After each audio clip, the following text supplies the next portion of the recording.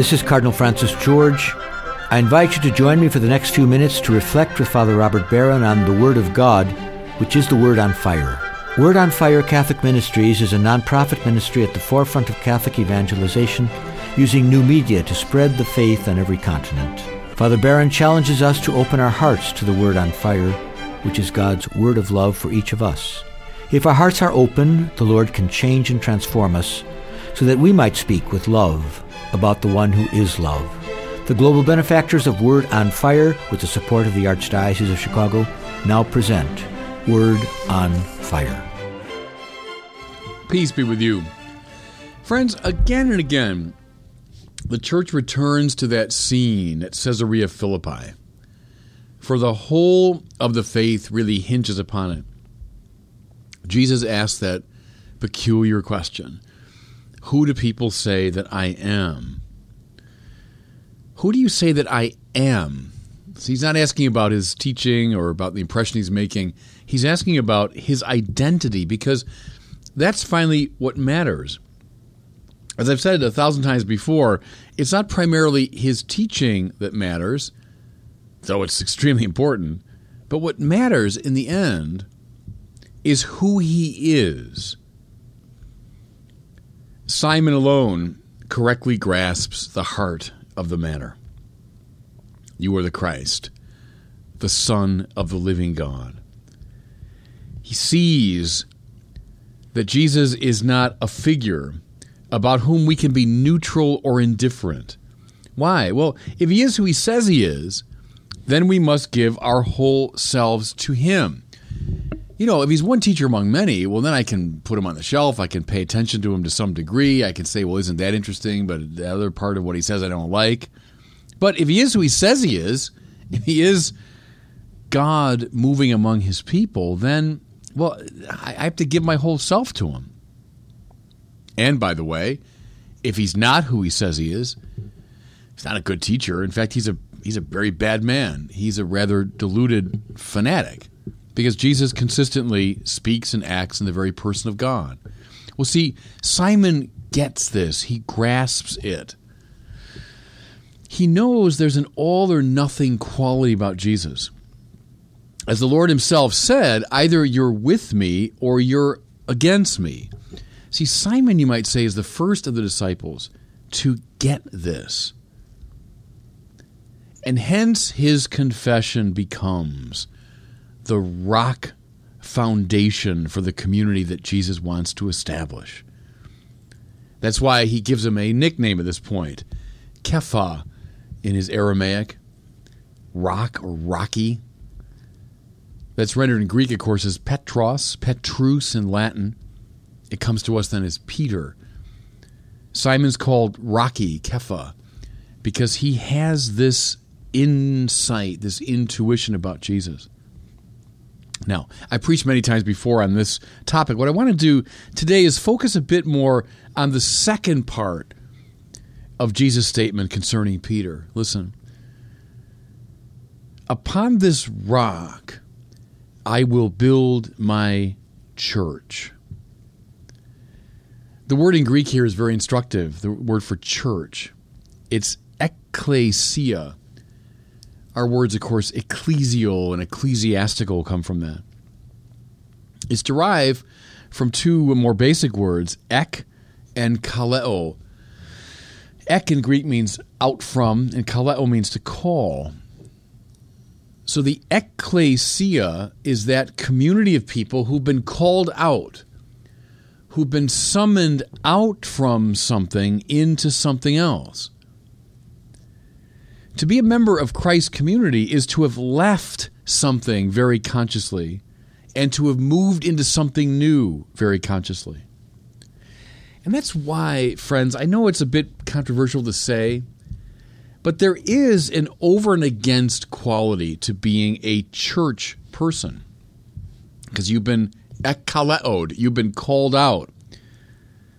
To be with Christ is to know what you're not, is to know what you've left behind.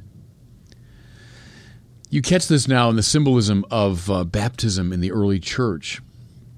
When someone came to the cathedral or church to be baptized, they were told to strip off their street clothes. It was a symbol of leaving something behind. They were leaving behind their old way of life. And then naked, they were oiled up, if you want, with the chrism oil. Then they were led down into the pool to be baptized. Then when they came up out of the pool, they were clothed in a white garment, symbolizing the new life, the new world into which they had come. See, if being a member of the church doesn't set you in opposition to anything, then you haven't really become a member of the church. Here's another symbol of it, now from the Middle Ages.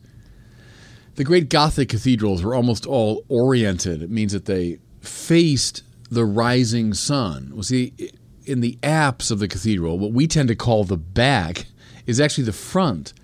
That's where the altar was, and it faced east. It faced the rising sun, symbolizing the fact that the church looks to Christ. But then, on the other side of the church, what we tend to call the front, the facade, is actually the back of the church. It faced down the setting sun. In other words, it symbolized the church's stance against the powers of darkness. That's why if you go to Notre Dame in Paris, or you go to Chartres, go to any of the great cathedrals, go to Cologne in Germany, you'll find a kind of battering ram quality about those Western facades. It's as though they're facing down something. They're standing resolutely against something. Well, that's the church. That's what it means to be a member of Christ's life. Okay, so what is it? What are church people called out of? What the Bible terms the world, the cosmos in the Greek, the world. What does it mean? Not the world of God's good creation. It means that whole way of life that's predicated upon selfishness, materialism, individualism, violence, self-love. What St. Augustine called the civitas terrena, the earthly city. That's what the church is against. That's what we've been called out of.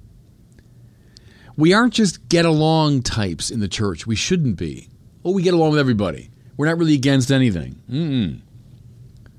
We don't think that every aspect of the culture is good. I mean, there are good aspects of the culture, of course. But the culture, including our own, is very much influenced by the world. It's marked by this worldliness. The church is called out of it. It stands against it. And what are we called into? We've been ekkaleod, called out of into something else. We're called into a new community, into a new way of thinking, into a new mode of acting. We're called into what Augustine termed the heavenly city, or the city of God. And what is that? What is it? It's the place where love, peace, nonviolence, compassion, the corporal and spiritual works of mercy hold sway. Let me say it again. We're called into a new world, a new way of life where love, peace, nonviolence, compassion, forgiveness, the corporal and spiritual works of mercy hold sway. That's the church. It's the life of the church. Some of the earliest observers of the Christian community were struck by how different the Christians were. And what's the famous line? How they love one another. It's extraordinary how people in the ancient world, looking into this Christian life, saw something different. They saw the quality of their love. See, friends, we should stand out. We should look different. People should notice that we think and move and organize ourselves distinctively. And once again, modern society tends to privatize religion, and that just poses problems.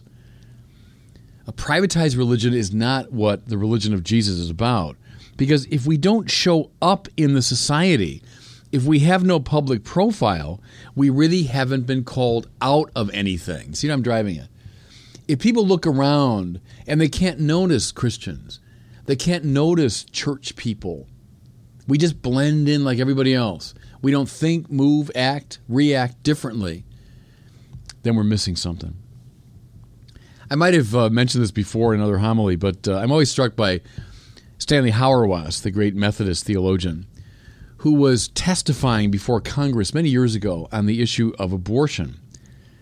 He was asked point blank, well, why are you against it, Dr. Hauerwas? And his answer, which I love, is, well, because Christians don't kill their children. In other words, he wasn't looking for some bland, generic answer.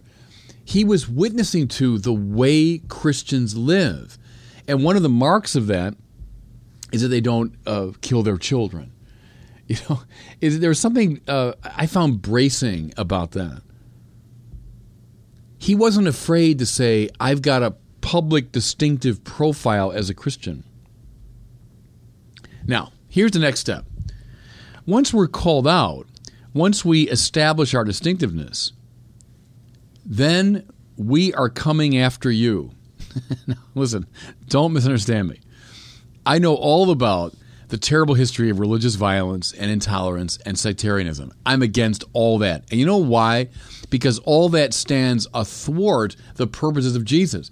If the church engages in violence, if the church becomes oppressive and intolerant and sectarian, then it's not doing what Jesus is about. But I do indeed claim that we are a church on the march. We are an ecclesia militans, as we used to say. We're a fighting church. And we have that identity because now of something else Jesus said to Peter. And the gates of the netherworld shall not prevail against it. And he means here the church. Now, I don't know why, but I always read this in the course of my life as a kind of guarantee that somehow the powers of hell would not be able to break down the walls of the church, that the church would somehow down through the ages withstand any kind of attack. But see, that, of course, is not what the image is implying, just the opposite. In the ancient world, when an army attacked a town, it would break down its gates, since they constituted the weakest part of the wall. Once they broke down the gates, they would stream in, and they would take over the place. Well, see, this is what Jesus means. The gates of hell, meaning the gates of the dysfunctional world, will never prevail against the invading church.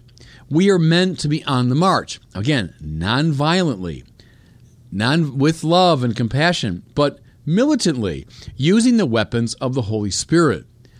We should not be satisfied living in a Catholic or Christian ghetto. No.